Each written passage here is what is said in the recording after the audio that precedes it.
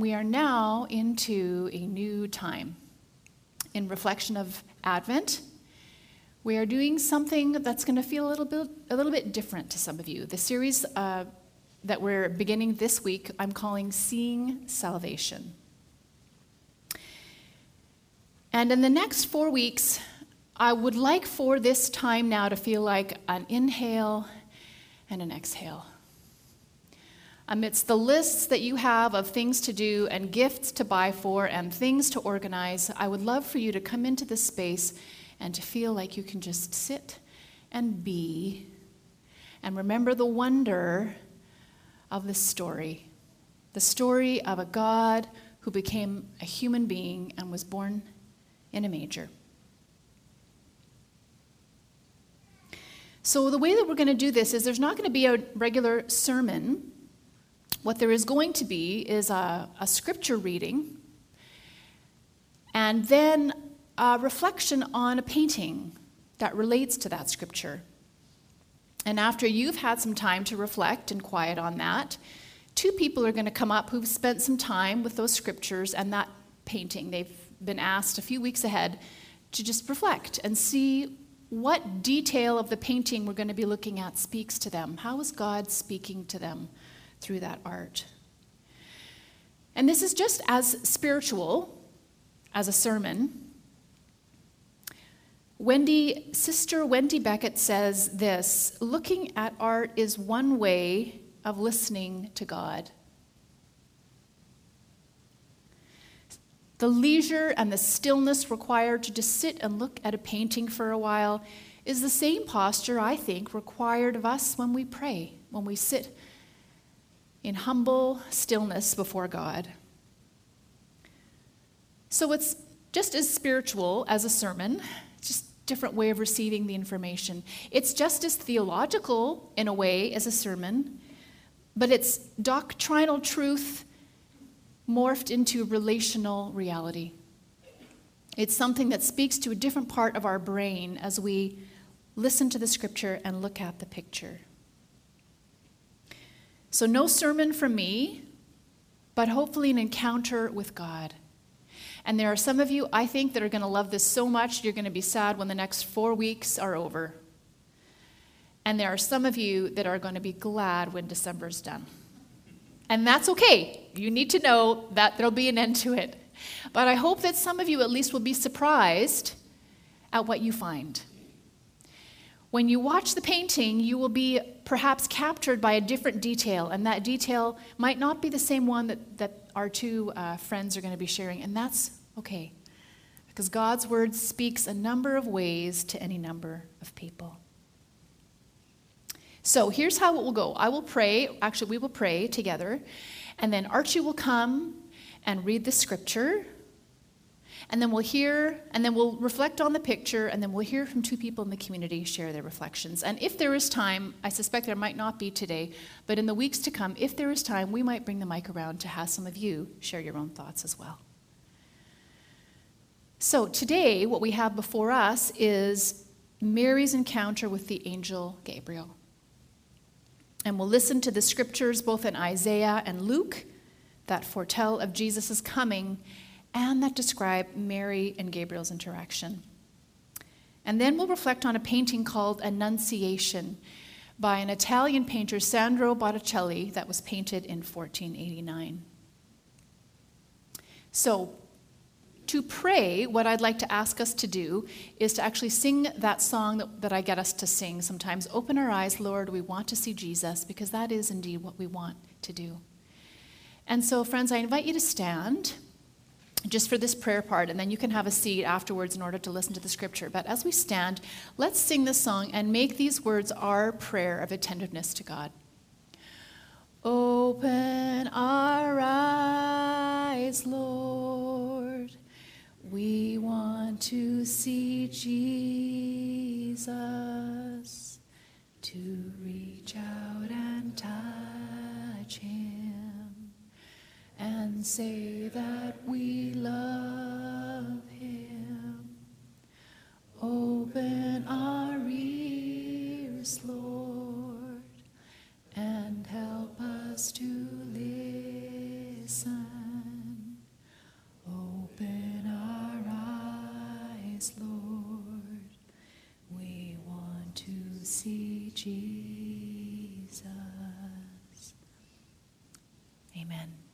You may have a seat.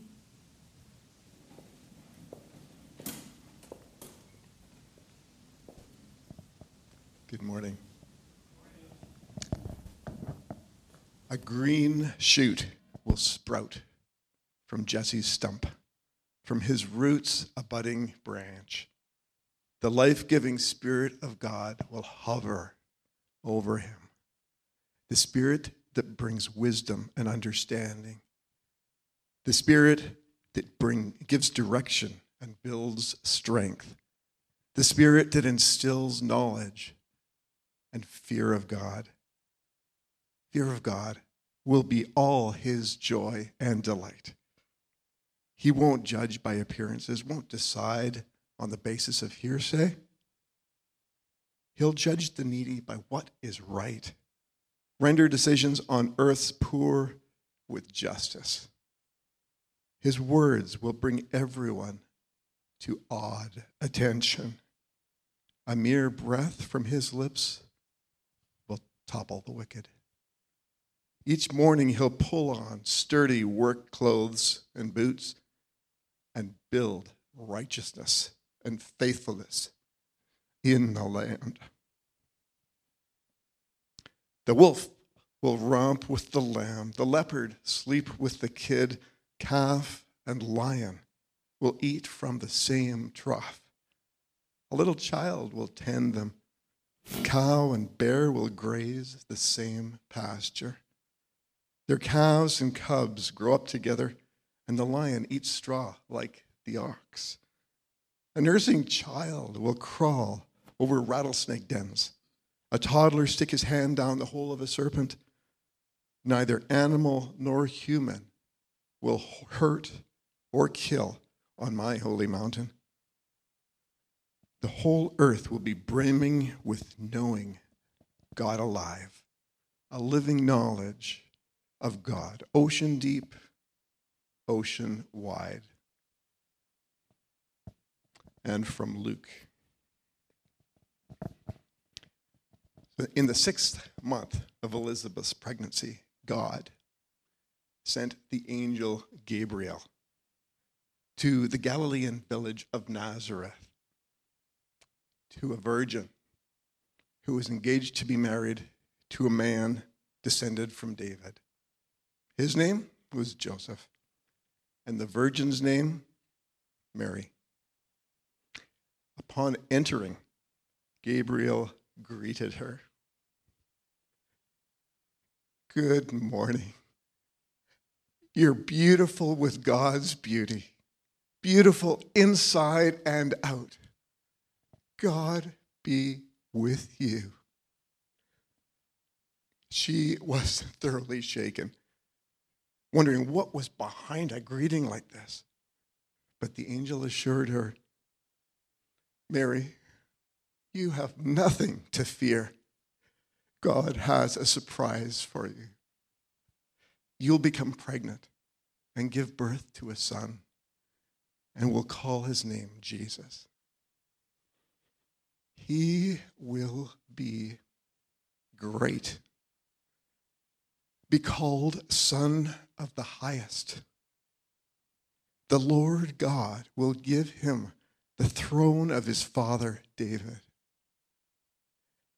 He will rule over Jacob's house forever. No end ever to his kingdom. Mary said to the angel, but how? I've never slept with a man. And the angel answered, the Holy Spirit will come upon you. The power of the highest will hover over you. Therefore, the child you bring to birth will be called Holy, Son of God. And did you know that your cousin Elizabeth conceived a son? Old as she is, everyone called her barren. And here she is, 6 months pregnant. Nothing, you see, is impossible with God. And Mary said, Yes, I see it all. Now, I'm the Lord's maid, ready to serve. Let it be with me just as you've said. And then the angel left her.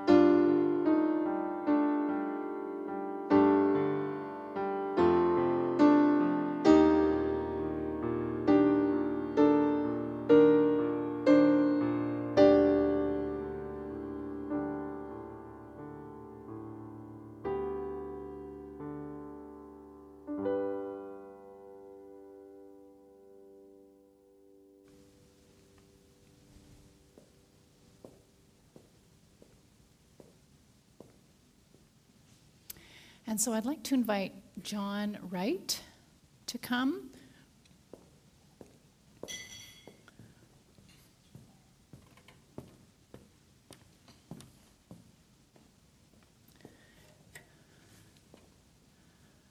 John is our first responder.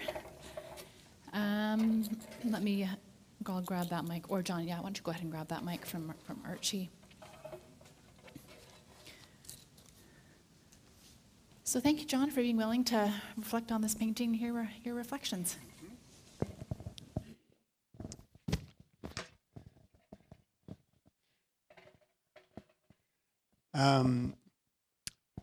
So I actually don't resonate with this painting a whole lot, which is fine, I think. There's only one thing in it that I feel I understand really well on a kind of visceral level, and that's the gap between the hands in the center of the painting.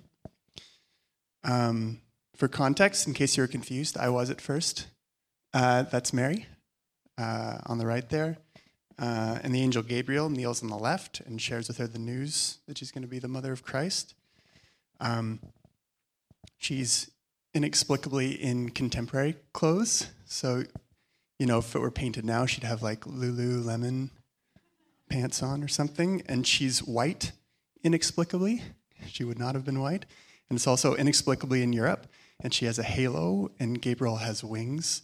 and she's doing this sort of weird dance thing, all of which, honestly, I find a little alienating when I look at it. But the gap between her hands is something I feel I understand, and something that's actually been really painful for me over the past 5 years or so. And so I've wanted something very badly ever since I was a child, which was to be a writer. So I wrote a lot, and I imagined a lot when I was young. And as I grew older, I started writing short stories. And then when I was 21, I started writing a novel, which at the time was about a man in an ancient city who finds and raises a child left for dead. And there was also a genie, and it was called The Genie and Said. And I didn't get to the genie. I wrote about 25 pages. And the genie was supposed to represent God somehow. But it was when I was 21 that I first felt God saying to me that being a writer, being a novelist, was something that he wanted for me. So he wanted what I wanted, or I thought so. So I continued to write. I kind of dipped in and out for years, and there were long stretches of time that I didn't make space for it.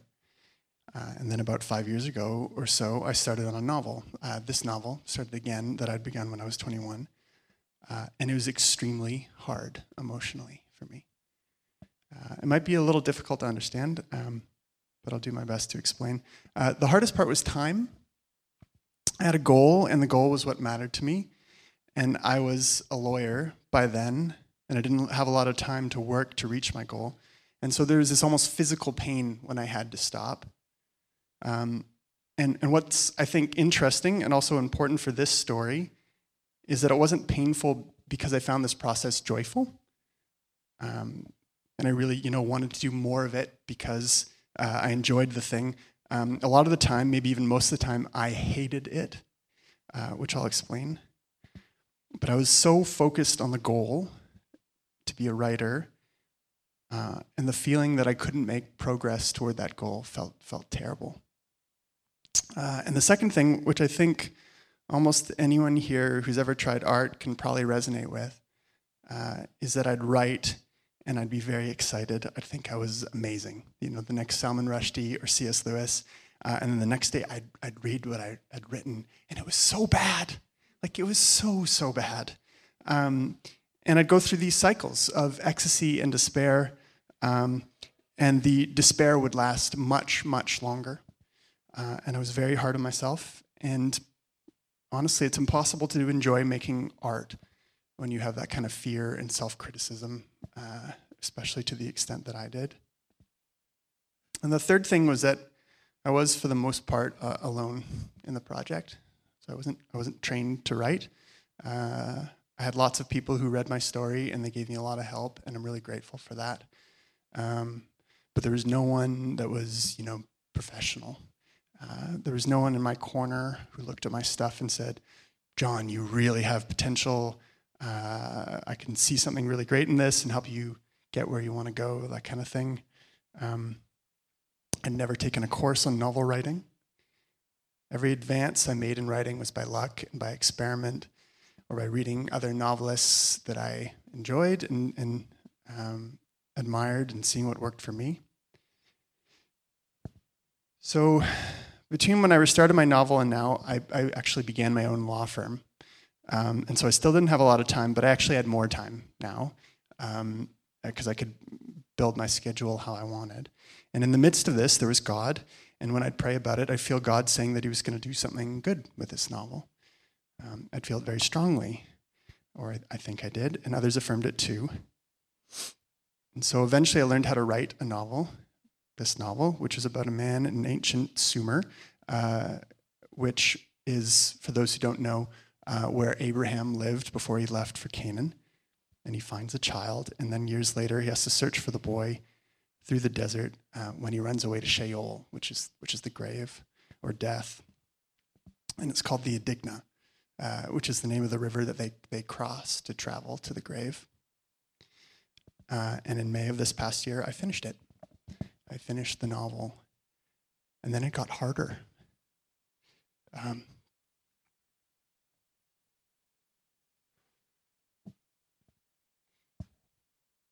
still very still, wrestling with this. The only way to get published is to have an agent.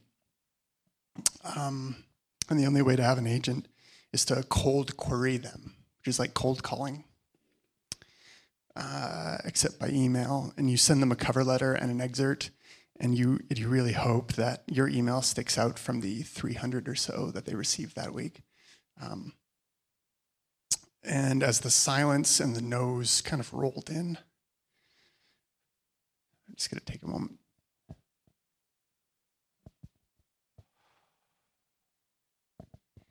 As the no's rolled in, I started to entrench, and I got very bitter and very angry at God. And I looked at what I felt was the promises that he'd made to me, and I'd start to accuse him of lying. And I believed what I said. I believed what I said to him. And it's a fact that querying takes a long time. It's been 6 months for me, but sometimes it takes years, even for successful writers. I read a story recently about James Joyce having about 7 years before he had a short story collection finally find a home. Even then, I'd say to God, if you wanted something to happen to this, then you'd make it happen. Or if you want this, then when, God? And he didn't. He didn't make it happen, and he still hasn't to this day. And so that's the gap right there between Mary's hand and Gabriel. And I doubt that when Gabriel came to Mary that he had wings. I doubt that he glowed.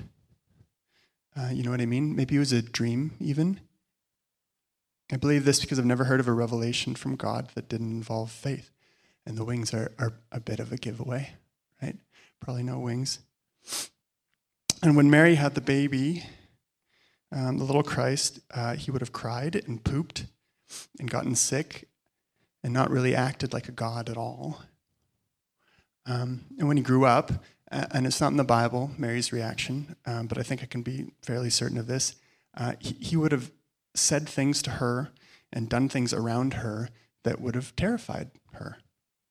Not least that he was going to die early, to give up his life, her son, her baby, giving up his life, but also maybe his choice to leave carpentry, a steady job, to wander and preach, or how he spoke about poverty and pain in a very positive way for negative things, or who he spent his time with. And so there's this promise from Gabriel's hand, and then a gap, and then Mary's hand, and they don't touch.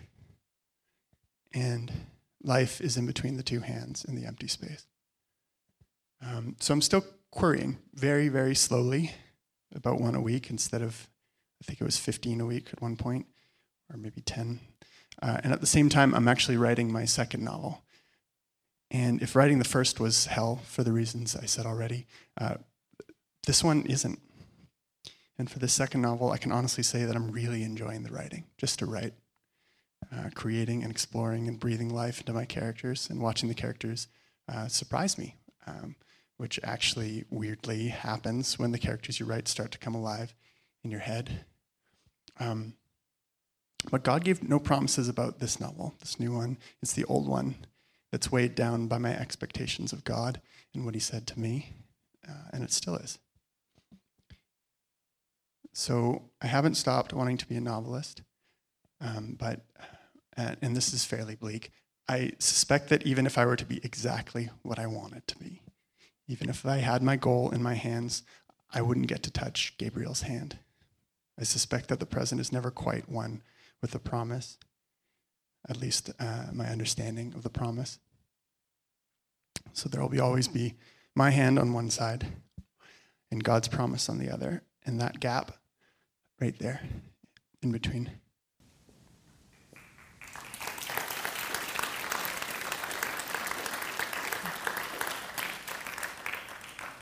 Thank you, John, for your tenderness and for your honesty and for the way that you told that story that allowed us all to enter in and to know those gaps that we can all point to.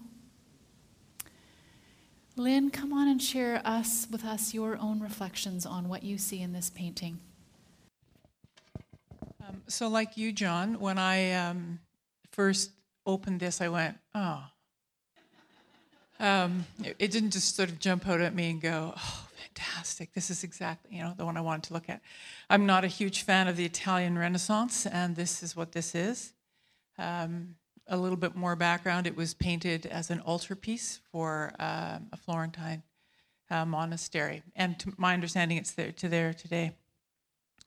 So so my first reaction was, as I said, sort of, oh no.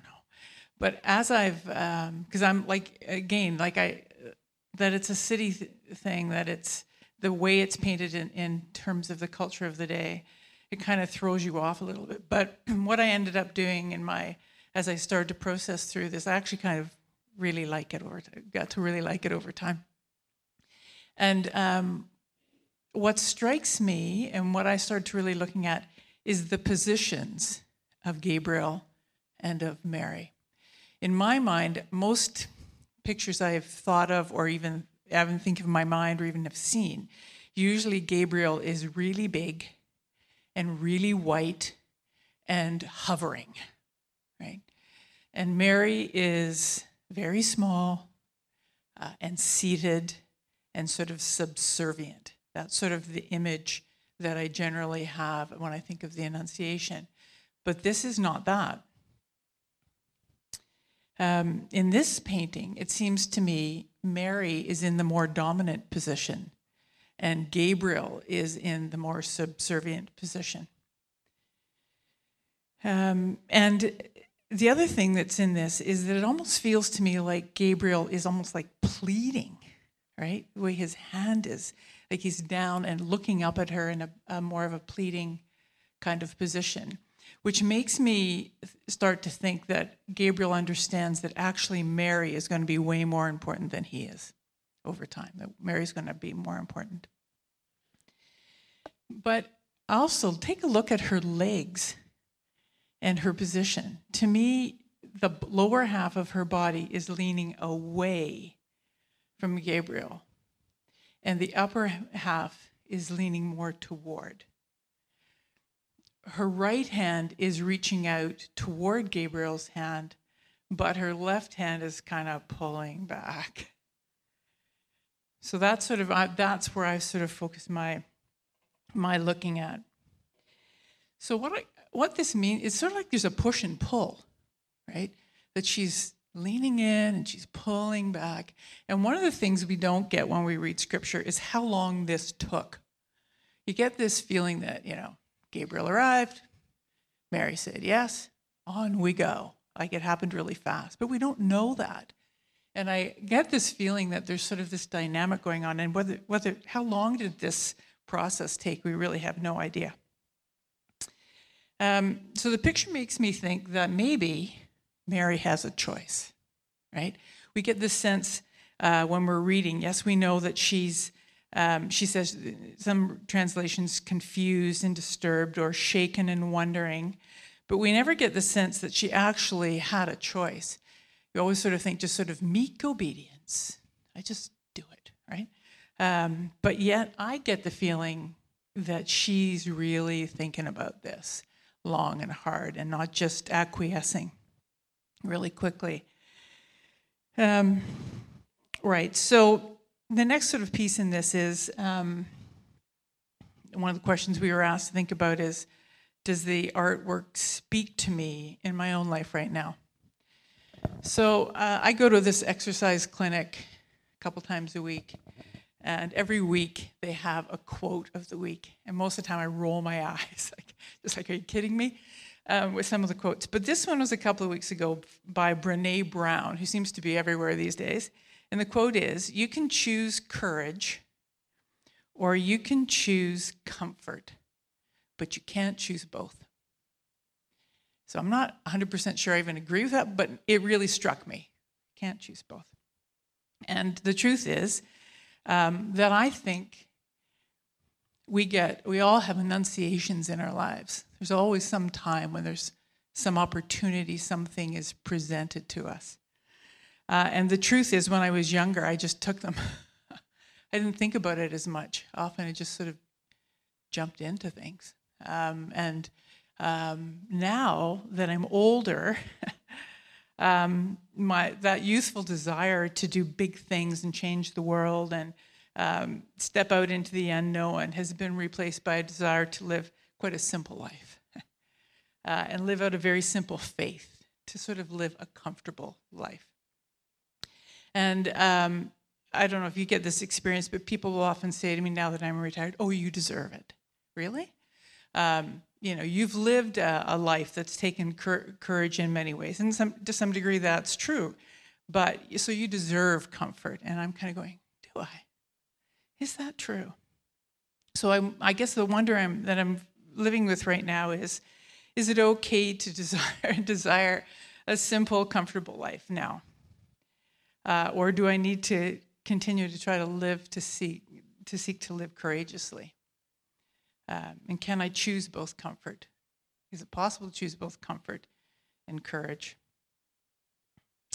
So there's a poem by a woman named Denise Levertov, and if you have a chance, read it. It's called The Annunciation.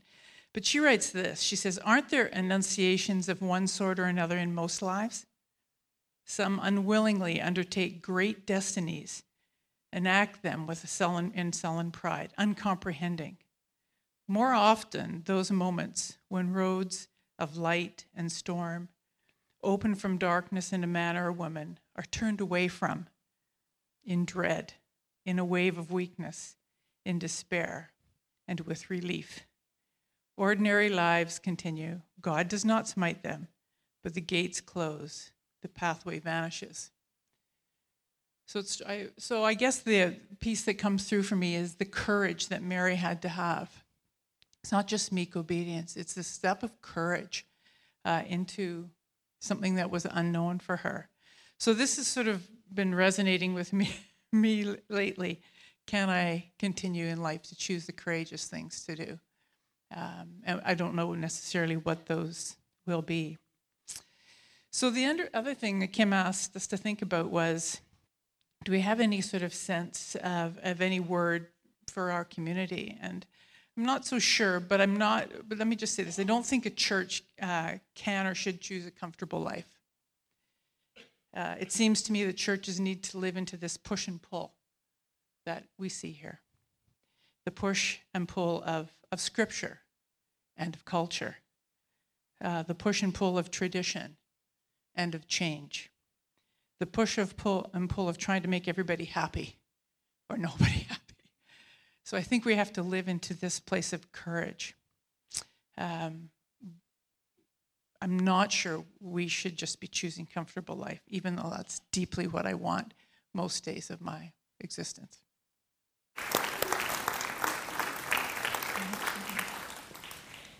So as Julie comes now to lead us in some carols, I invite you to take a moment, just even with this painting now, how does it speak to you? What might God be saying to you this morning?